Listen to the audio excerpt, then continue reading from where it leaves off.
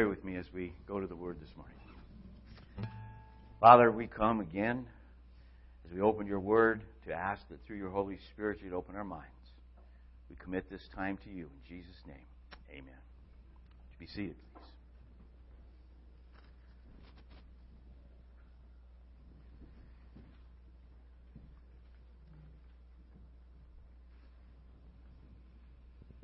Last week, the sermon on the section of Matthew chapter 4 dealing with the temptation of Christ was presented to you by Levi Gill, which, again, thank you very much.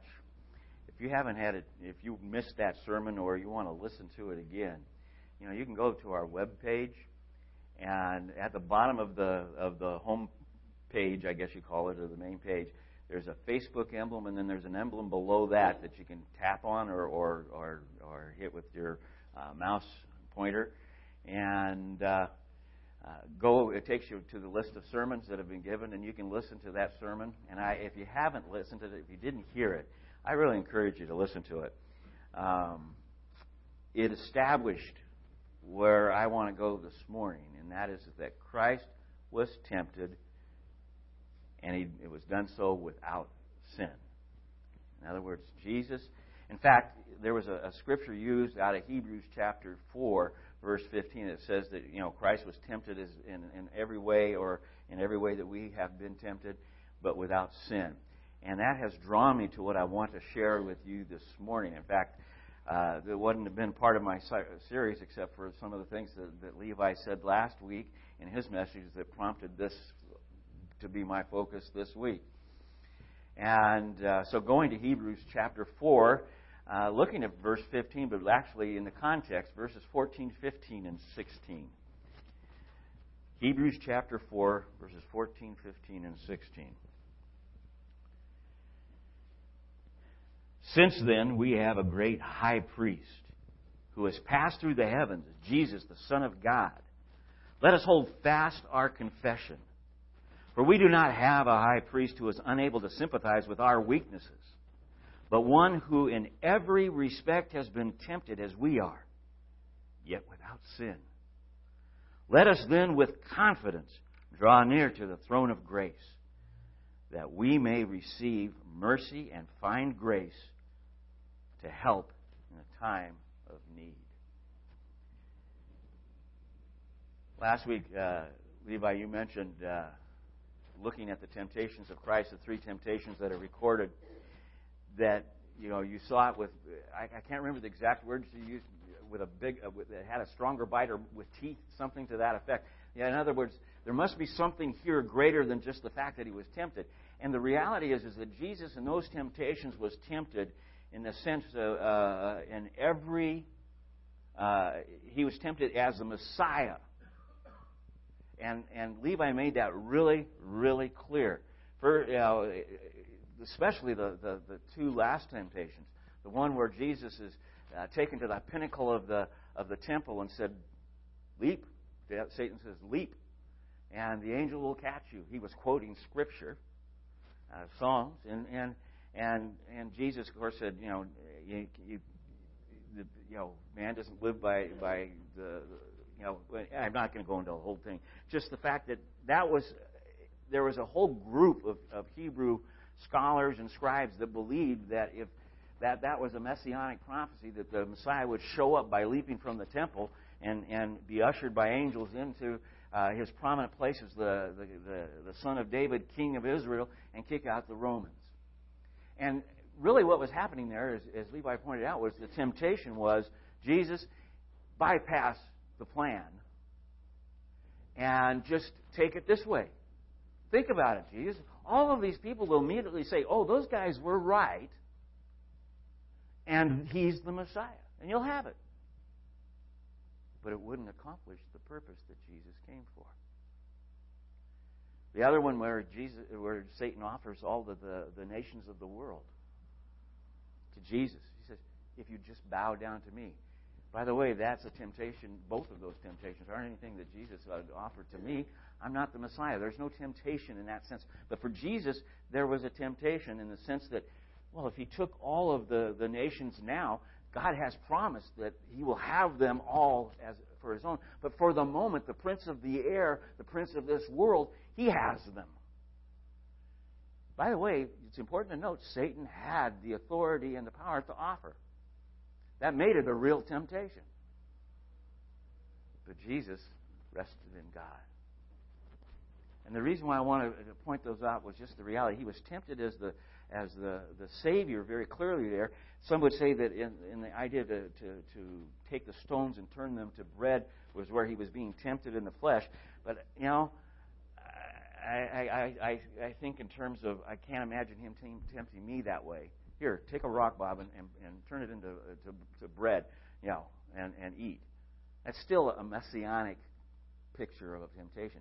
And so the idea was, well, I thought He was tempted in every way as we are. And so that's what I kind of want to look at this morning, is to get into this idea of what He was tempted and what happened and all that the Scripture implies. It starts off right with the key phrase that He is our great high priest. All through Hebrews, you get the picture of, especially in the beginning chapter, but this picture of the reality that Jesus is better or greater than anything that has preceded Him. He was greater than the angels. He was greater than Moses. He was greater than the Levitical priesthood. In fact, it emphasizes in Hebrews chapter 7 that Jesus came to us under the priesthood of Melchizedek. I don't know how many of you have had a chance to ever really study about it, but it is one of the most amazing studies. You're going to hear a lot of different ideas. But the one thing Melchizedek was he was a king and a high priest of what we know now as Jerusalem, of Salem at that point. And that Abraham, when he was blessed by the king, offered him as an offering a tenth of what he had. And had taken in the battles that he had just won. And so you have a picture of Abraham who represents all of the people that come to Christ, the children of Abraham, both the Jewish and the Gentile, context that and we are all the children of Abraham through Christ. Abraham, in his offering to Melchizedek, was pointing out something specific, that Melchizedek was at least a type of Christ, meaning kind of like a photograph at least of Christ and how He was to be worshipped and recognized. There was a priesthood that was ahead of the Levites. In fact, enough so that Hebrews chapter 7 says that Levi, because he was in the loins of Abraham, meaning he's a descendant of Abraham, because Abraham tithed, that means that through Abraham, in a sense, Levites had tithed to Melchizedek. By the way, for me, I'm not going to get into it this morning, though people ask about tithing, and I look at the Old Testament and see tithing occurring long before the law, and I see it as a principle of a relationship with God and worship. And I never tell people what they should be giving, how much they should be giving, but I do want you to know that it is a principle that the Scripture opens up to us. And I tell people that it's something, some people say you should be working towards that end. I say that you should be moving towards that end as quickly as you can and get to it, because I think it'll enhance your worship and your walk with the Lord, having nothing to do with benefiting the church, but the reality of your relationship with the Lord. But it is how God supports and works through His in the ministry in the world today. So Abraham tithes to Melchizedek. Melchizedek is a type of Christ. It says in Hebrews that he has no lineage, he has no mother, he has no father, and he lives forever. It's certainly a type, a picture of Christ.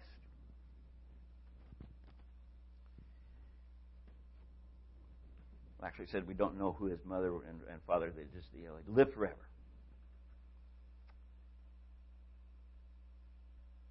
We have the idea that Jesus shows us, or Hebrews actually shows us, that indeed Jesus is this high priest. In chapter 9, the first few verses of chapter 9 of Hebrews. Now when the first covenant had regulations for worship and earthly place of holiness, for a tent was prepared, the first section in which there was the lampstand and the table and the bread of the presence, is called the holy place. Behind the second curtain was a second section called the most holy place, or the Holy of Holies, having the golden altar of incense and the Ark of the Covenant on all sides with gold, in which was a golden urn holding the manna and Aaron's staff that had budded, and the tablets of the covenant. Above it were the cherubim of glory overshadowing the mercy seat. Of these things we cannot now speak in detail. These preparations have thus been made. The priests go regularly into the first section performing their ritual duties, but into the second only the high priest goes, and he but once a year, and not without taking blood, which he offers for himself and for the unintentional sins of the people. What Hebrews is explaining to us is the Old Testament system of the Levitical priesthood and the high priest, which initially was Aaron. When he went to worship and take prayers on behalf of the people and their sins, he went in once a year behind the curtain that separated the Holy of Holies from the holy place where they did their service of worship and prayers the rest of the time of the year. And it got to the point where, after a couple of things that happened, I won't go into the details, but it was such an intimidating thing for the high priest to go in there that they actually tied a rope around him in case something happened, that he would die in there and they would be able to pull him out. It was a very intimidating thing. It was a very fearsome thing, if you will, to come into the presence of God and to do so in the sense of the flesh. And so the idea was only the high priest could go representing. Well, now Hebrews says Jesus is our high priest under the order of Melchizedek.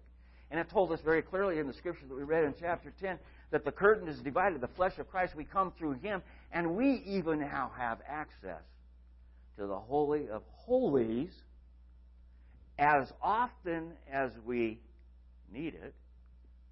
I'll actually elaborate on that.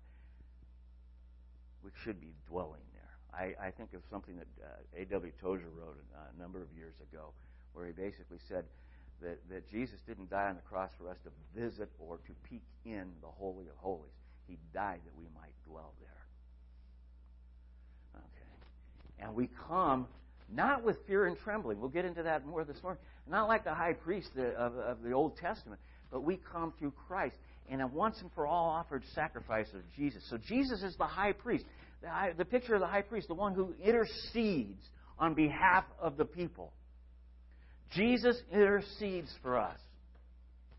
We cannot come to the we cannot come to the throne of God in our flesh, but through Christ. Because He intercedes for us. He died for us.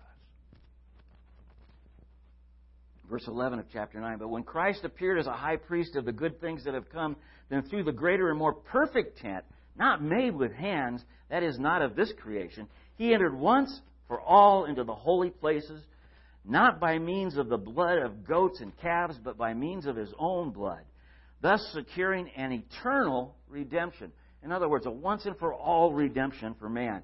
For if the blood of goats and bulls and the sprinkling of defiled persons with the ashes of a heifer sanctify for the purification of the flesh, how much more will the blood of Christ, who through the eternal Spirit offered Himself without blemish to God, purify our conscience from dead works to serve the living God. Therefore, He is the mediator of a new covenant, so that those who are called may receive the promised eternal inheritance, since a death has occurred that redeems them from the transgressions committed under the first covenant. You know what was the first covenant for? Well, in the study of Galatians that Grant has been leading us in, we saw that the law was put there, the covenant was put there, the laws of the commandments were put there to show us the holiness of God, to be a teacher of what it is that God requires of us to approach Him. It says, be ye holy as I am holy. But the law points out you're not holy because you've sinned. How many have sinned? All have sinned. All fall short of the glory of God. All of us have strayed and gone our own way. And so the end result is that we need a sacrifice that will be once and for all. The yearly sacrifice just kept rolling over the sins until the once and for all sacrifice, Jesus Christ, was made. At the close of the book of Hebrews, you have, starting with the 24th verse, "For Christ has entered not into the holy places made with hands, which are copies of the true things, but into heaven itself, now to appear in the presence of God on our behalf. Nor was it to offer himself repeatedly, as the high priest enters the holy places every year with blood, not his own. For then he would have had to suffer repeatedly since the foundation of the world." In other words, if it was something he could only temporarily do, it'd have to be done over and over and over again. But as it is, he has appeared once for all at the end of the ages to put away sin by the sacrifice of himself. And just as it is appointed for man to die once, and after that comes the judgment, so Christ, having been offered once to bear the sins of many, will appear a second time, not to deal with sin, but to save those who are eagerly waiting for him. We're talking about the rapture. Maranatha, come soon, Lord Jesus. It says here, in a sense, of that picture we get is that he passed through the heavens. He's no longer in an earthly ministry in a sanctuary that was tied to earth, but he's in the heavenly place. The Holy of Holies of heaven, if you will. And he dwells there. And so not only is our great high priest, but he has passed through the heavens.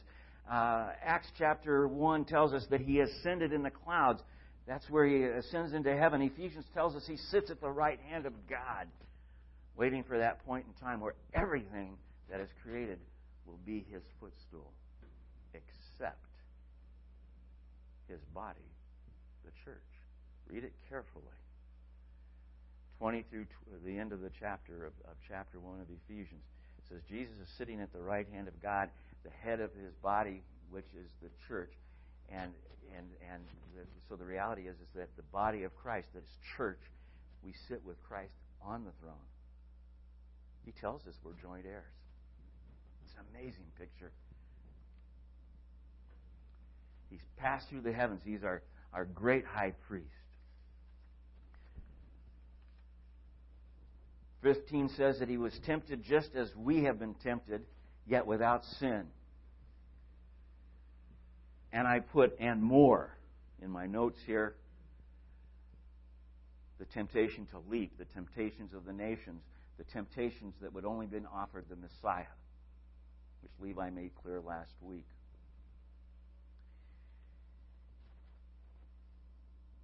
He did what man could not do.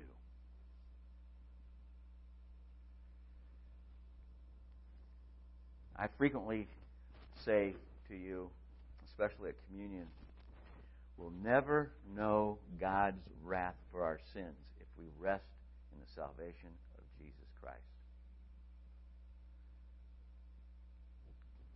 I don't know if you grasp that, but we'll never know the taste of hell. We'll never know it. Because Christ tasted it for us. As a result, we'll never know the wrath for our sins. And I put underneath that, we'll never know Christ's suffering for our sins. And normally when I talk about suffering, I think of the terms of suffering on the cross. But you know, it's interesting in Luke chapter 4, where he talks about the temptations of Christ. He says that Jesus was in the desert for 40 days, and the implication may be read that he was being tempted that whole time. And then the devil appears and tempts him as the Messiah. During those 40 days, possibly being tempted more in the context of a man walking through the wilderness of the desert in the flesh. Who knows? You know, there's no specific information about what happened during those 40 days, other than the fact that he didn't take nourishment of any kind, and that when he was tempted, the first thing he was tempted with was to take some nourishment. It would be the number one drive of the flesh. But it says he's been tempted in every way. And I was thinking, wait, you know, I listened to other messages, I read some commentaries, and all of them had ideas about what it says there in the sense of Jesus' temptation. And I thought, when did Jesus start being tempted? When he emptied himself, according to Philippians chapter 2, when he emptied himself and became a man. At the point of his incarnation was the beginning of his temptation.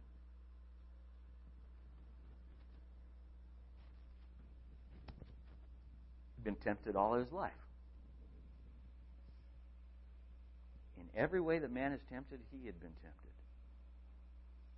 We'll never know that suffering either.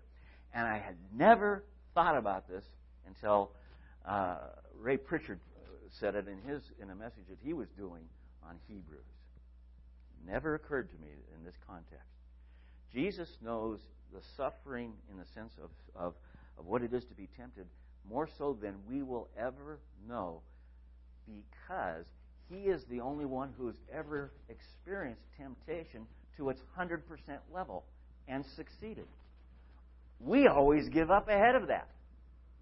We always cave in ahead of that. Jesus took it all the way. I thought, whoa, that really caught my thoughts.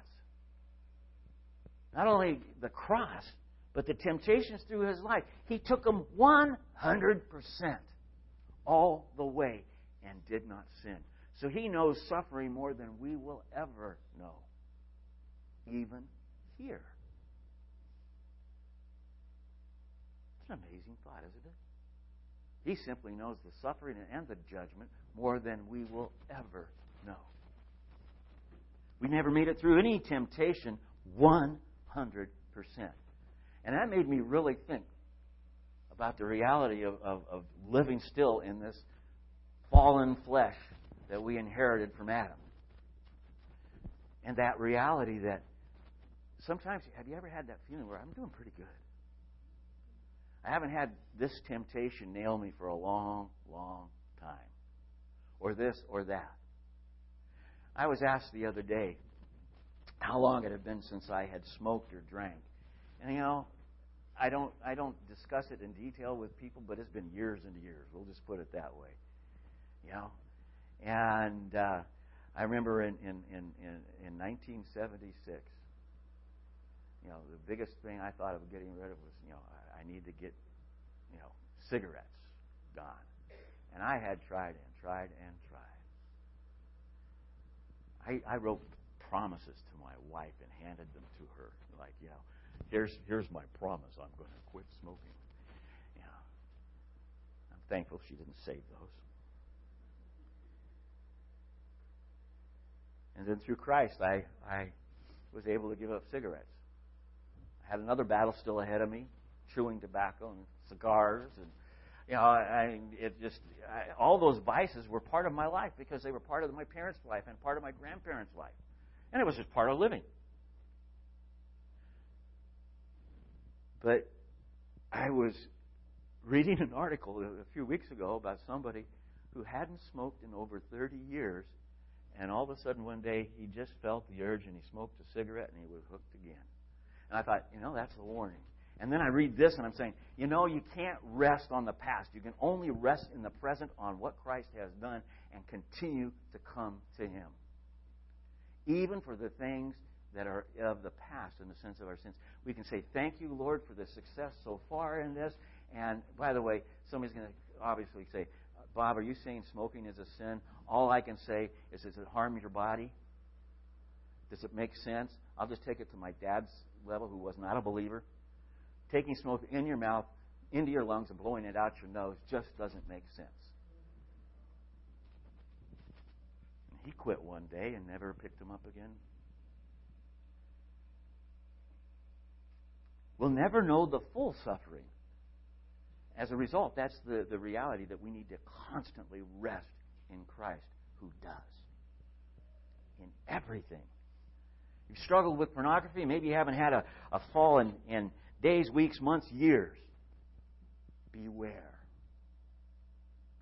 You struggle with any sin, and that you've had what appears to be victory over it for years and years and years. Don't get prideful about it. In fact, pride is one of those areas, isn't it? The lust of the flesh, the lust of the eyes, and the pride of life, or the pride of possessions is implied in that word too.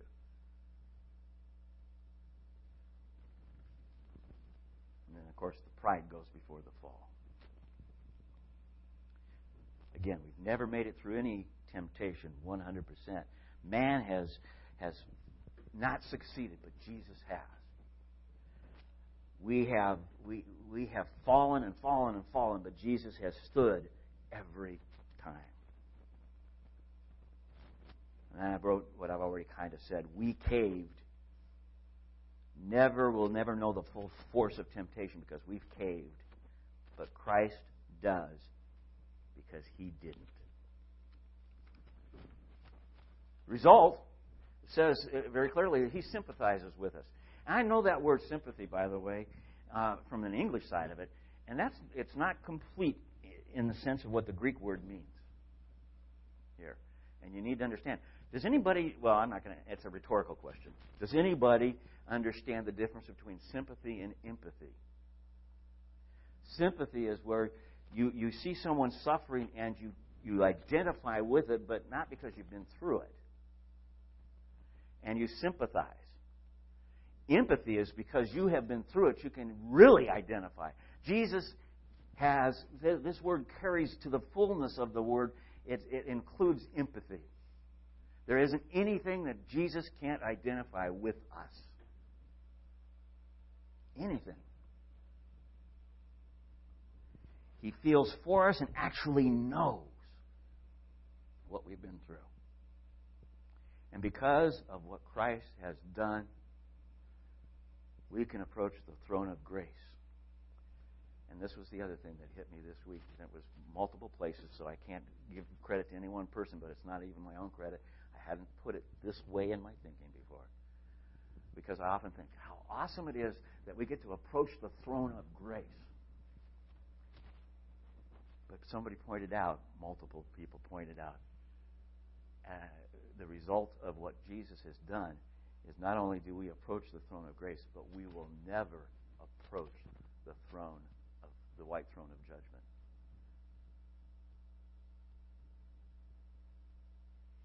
That's a throne we'll never have to face.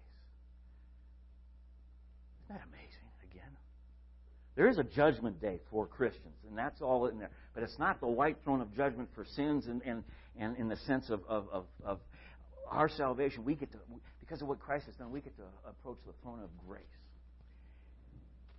and we did to do it with a sense of confidence, no condemnation. Not the sense of fear that the high priest even of the Old Testament did once a year. Because Jesus at the cross said, "It is finished," the curtain was rent in two, and the Holy of Holies was open. We come through Christ and His death, His incarnation and death. We come through Him to the Holy of Holies. And we can do it without fear, in the sense of that fear of being cast away. When we have confessed Him with our mouth and believe in our hearts that Jesus Christ is the Lord, when that has been a part of who we are, the Holy Spirit is in us, we get to come to the throne of grace with a confidence that God will receive us every single time. What if I've sinned again? What if I actually fell back into the old sin pattern? Come to the throne of grace. Jesus will always receive you. This word condemnation is another one of those words that has broad meaning for some things, and it actually includes the idea of speaking openly. In other words, boldly presenting yourself, but not boldly with any kind of arrogance. We get that. I've heard some people say we can boldly approach the throne of God, and almost do it with a swagger. No. If anything, you should think about on your knees or prostrate on the floor. You need to realize we have to have a reverent fear of God. God is not the good guy or the old man upstairs or any of those kinds of phrases that are used sometimes to describe. He is the God of all creation, the God of judgment, the God of this world, the God of creation. He is, in a sense, He is everything that requires our awe in the sense of coming before Him. So we don't come with any kind of an arrogance, but we come with a sense of freedom, knowing we are going to be accepted and that we can say whatever we need to say. God, I have blown it again.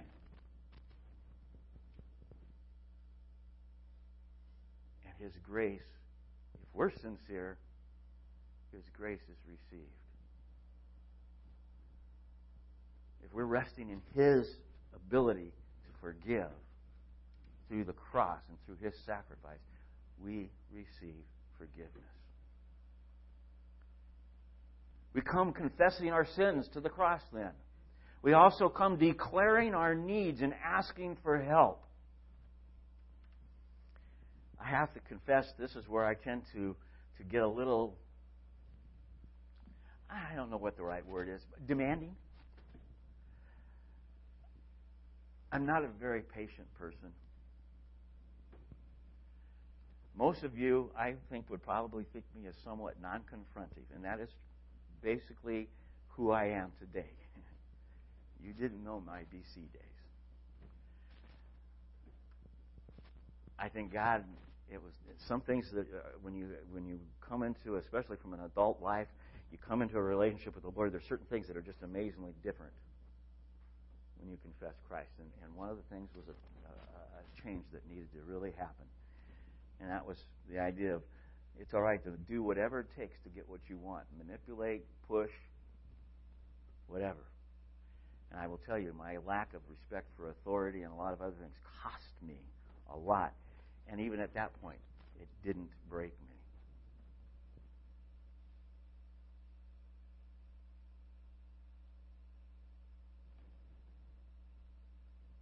Today, I still have a sense of boldness, if you will. Because of my impatience, I come to God's throne and say, why hasn't this happened yet? Or, when is this going to be done? Or, I have to face it. I'm part of the McDonald's generation. I want it now. That's just it. My typical phrase is the microwave generation. Here's my phrase, my thing on that. Do you go to the microwave to have a gourmet meal? If you went to a really upscale restaurant and they said just a minute and they came back within 2 to 3 minutes with your food, you would know the food was pre-cooked. That alone might be a cue that you're in a place you don't want to eat. McDonald's. You don't go to McDonald's to get a good, great hamburger. You go to Scrubby and Lloyd's in San Luis Obispo. I don't even know if they're still there. But that was the best greasy spoon hamburger to this day I have ever had. I loved going there. Second best place was Ed's Takeout. Okay, so everybody knows, you don't, but it was made to order now kind of thing. But microwave, you get it to eat in 2 minutes. It's convenient. It's fast. I've seen things advertised on TV how to cook things faster and faster and faster on all those infomercials and stuff. If you have the right roaster, the right pan, right induction thing, whatever, and the whole idea is that we can get it faster and faster and faster. I am still definitely part of that generation,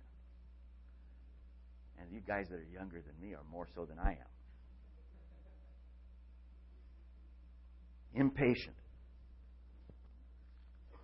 I was rebuked this week by the Lord in His Word for my impatience. David wrote, Psalm 70, "Make haste, O God, to deliver me.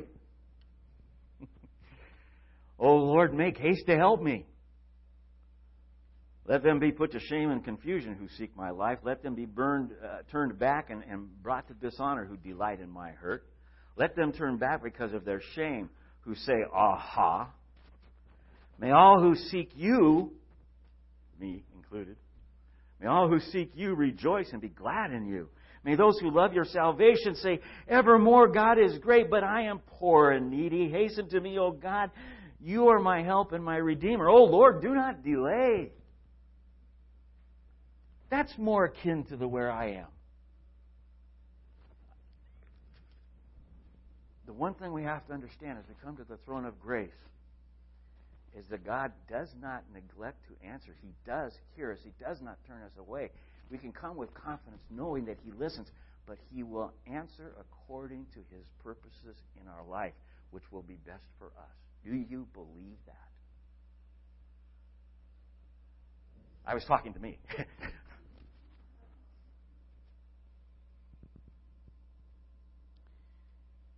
Confess our sins, declare our needs, asking for help, but realizing as we do so with confidence that God will do it according to the purpose that will best result in drawing us closer to Him, and through us, drawing other people closer to Him.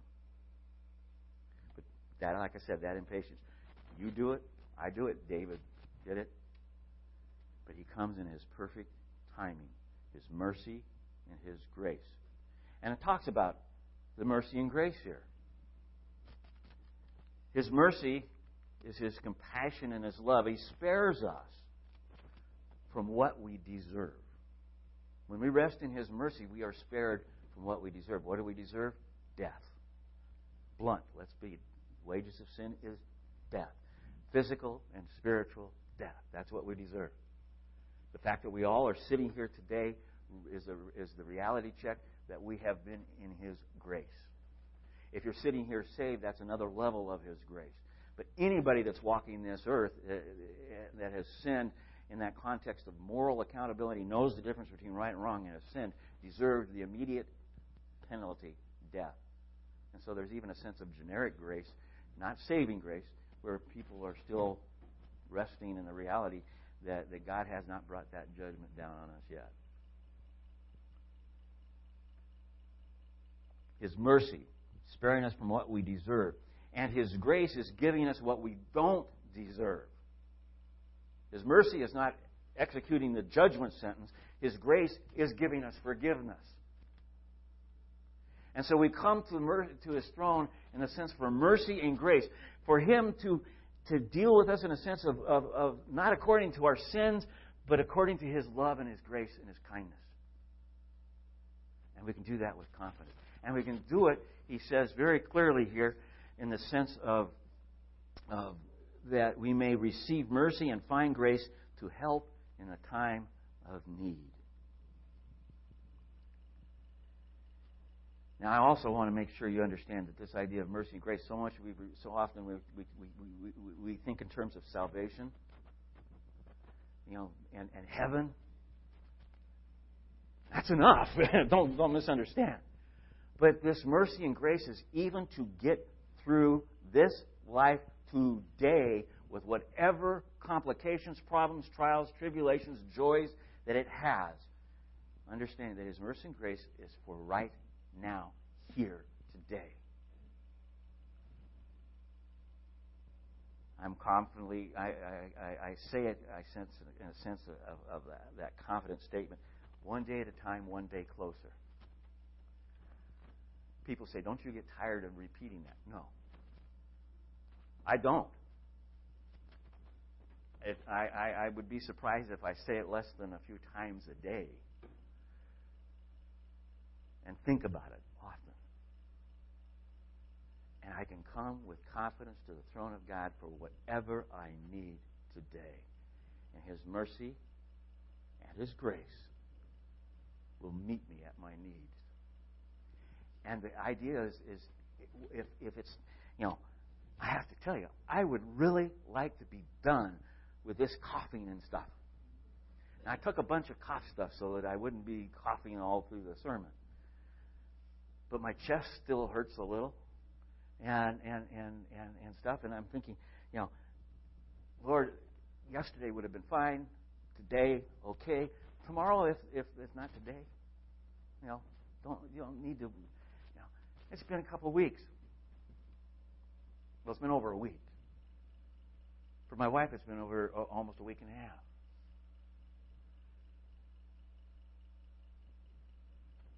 At that point, His mercy and His grace carries me through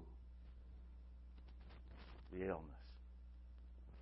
I can rest with confidence that no matter what happens with this cold,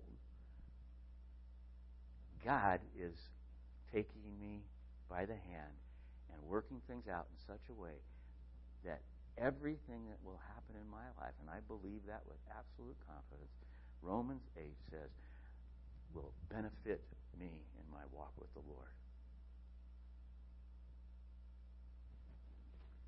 And I, like many of you, have been through a number of trials and tribulations. Some of them my own doing. Some of them I still don't understand. But with confidence, His mercy and His grace, as I have seen it act already over and over and over again in my life, other lives, in the Scriptures, I realize it's not just for salvation. And don't misunderstand, I'm not playing down salvation when I say just for.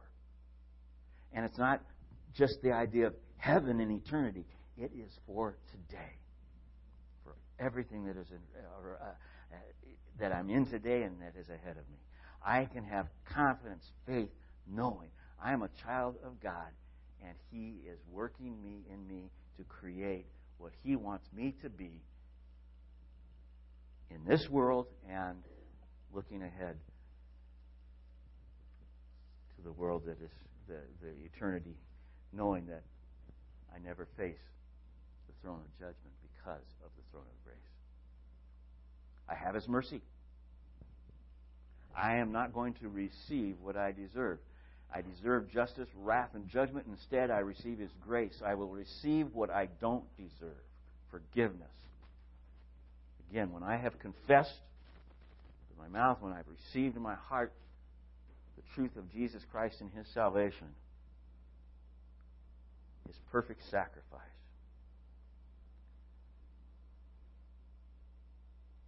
I take from Him His sinless life, His poured out blood, His perfect sacrifice.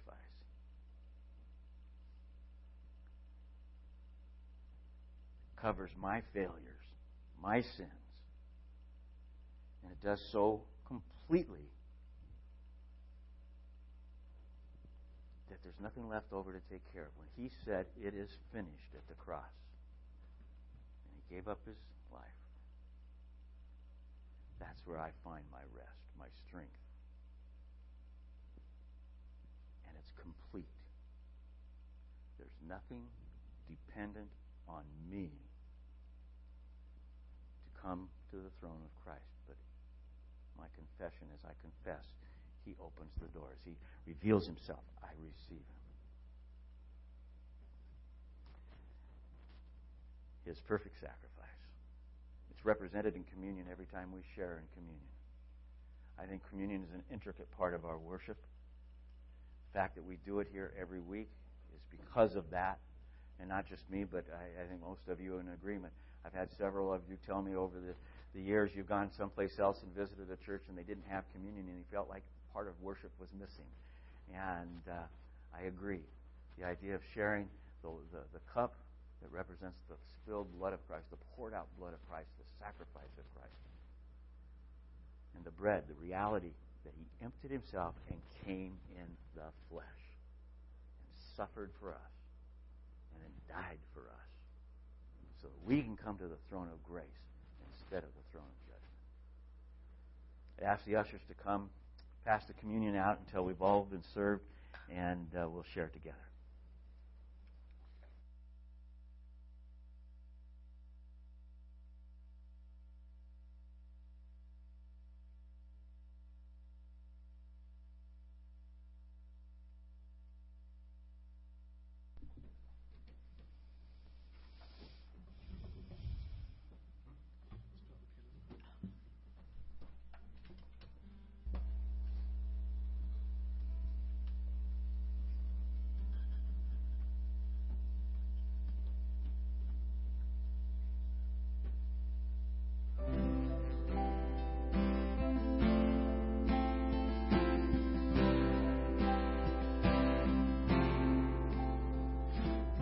soul finds rest in God alone, my rock and my salvation, a fortress strong against my foes, and I will not be shaken. Though lips may bless and hearts may curse, and lies like arrows pierce me, I'll fix my heart on righteousness. I will look to Him who hears me. Oh, praise Him, hallelujah, my delight and my reward, everlasting, never failing, my Redeemer, my God.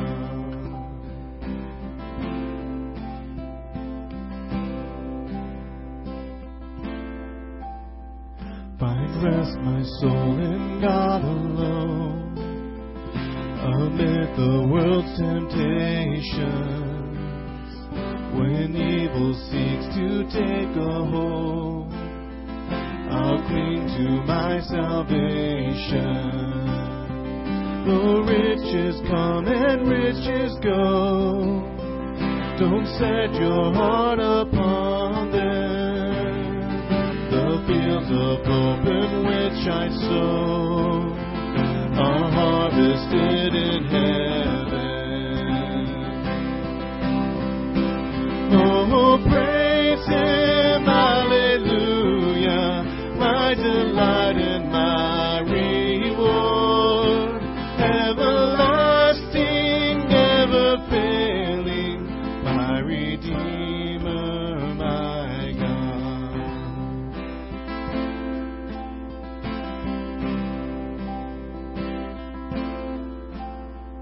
I'll set my gaze on God alone and trust in Him completely. With every day pour out my soul, and He will prove His mercy.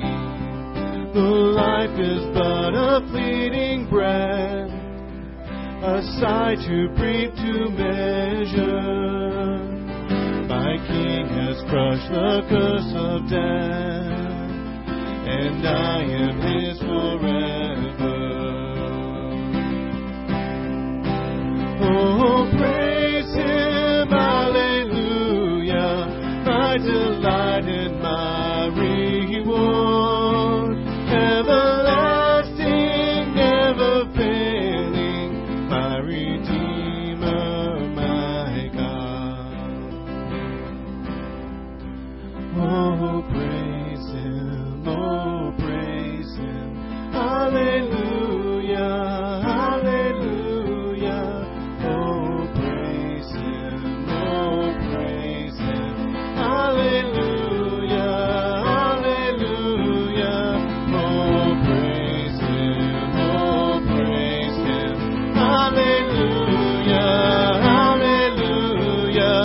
Oh, praise Him, hallelujah, my delight and my reward, everlasting, never failing, my Redeemer, my God. Oh, praise Him, hallelujah, my delight and my reward, everlasting, never failing, my Redeemer, my God.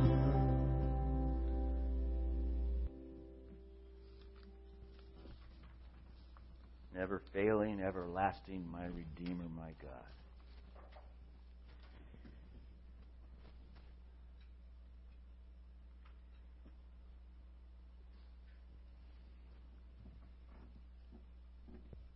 I was just thinking as the song as we were singing, there was another thought that came to my mind too, and that was the reality of those in the world today who look at Jesus as a, and I'll put it kind of in the quotation marks, good teacher. It's not enough. The emptying Himself is not enough. It required a perfect sacrifice. All the suffering He went through, tempted beyond anything we can imagine, I'll just say 100%. And not failing, not caving, but without sin.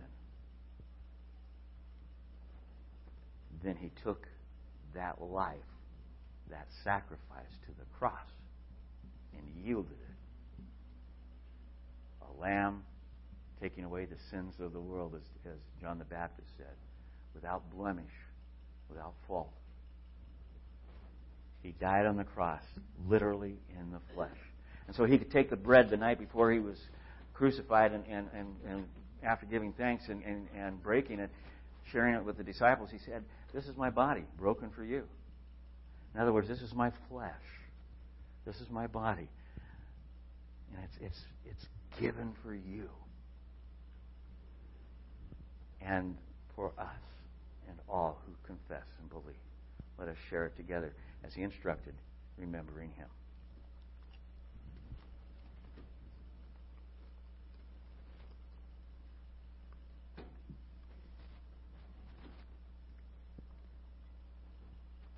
And then he took the cup and basically said, "This will be the sign of my sacrifice until I return."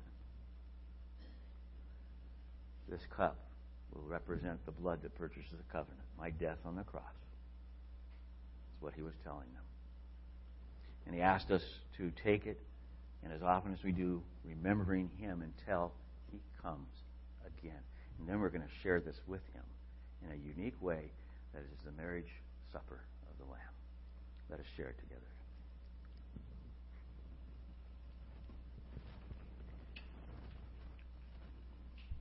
Father, again we come.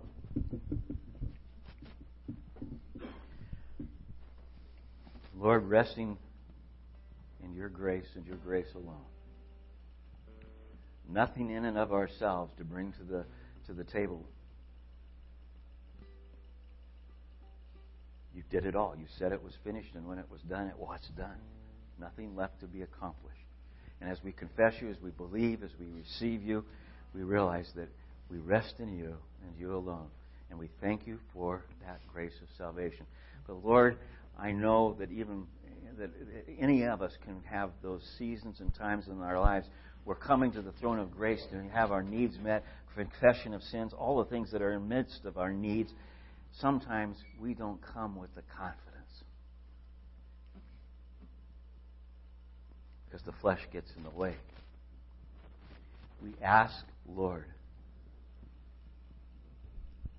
that you, through your Holy Spirit in us, would give us the confidence to approach your throne and know that we rest in your grace, in your salvation. There is nothing that will separate us from your love. There is no condemnation in those who receive and rest in your grace. Thank you. We worship you. We praise you. We ask that you would go with us and cause us, Lord, to be drawn to you in a way like never before. In a sense of stronger, more confident